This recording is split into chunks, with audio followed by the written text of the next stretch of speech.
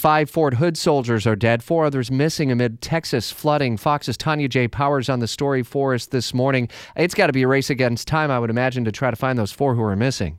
It is, and they can't catch a break there with the weather. Matter of fact, there are thunderstorms that are also forecast for the Fort Hood area again today. As you mentioned, that flooding has been just horrible. 6 deaths already blamed in the past several days in Texas in general from the flooding. You get the Houston area that's just been pounded. There in Fort Hood, as you said, they are still looking for those soldiers. 4 are missing.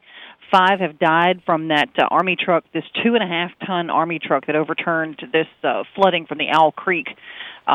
It's very sad. 3 more are in the hospital. They are said to be stable, at least. But as we said, the heavy rain just keeps coming down. Fox's Tanya J. Powers for us this morning. Thanks so much.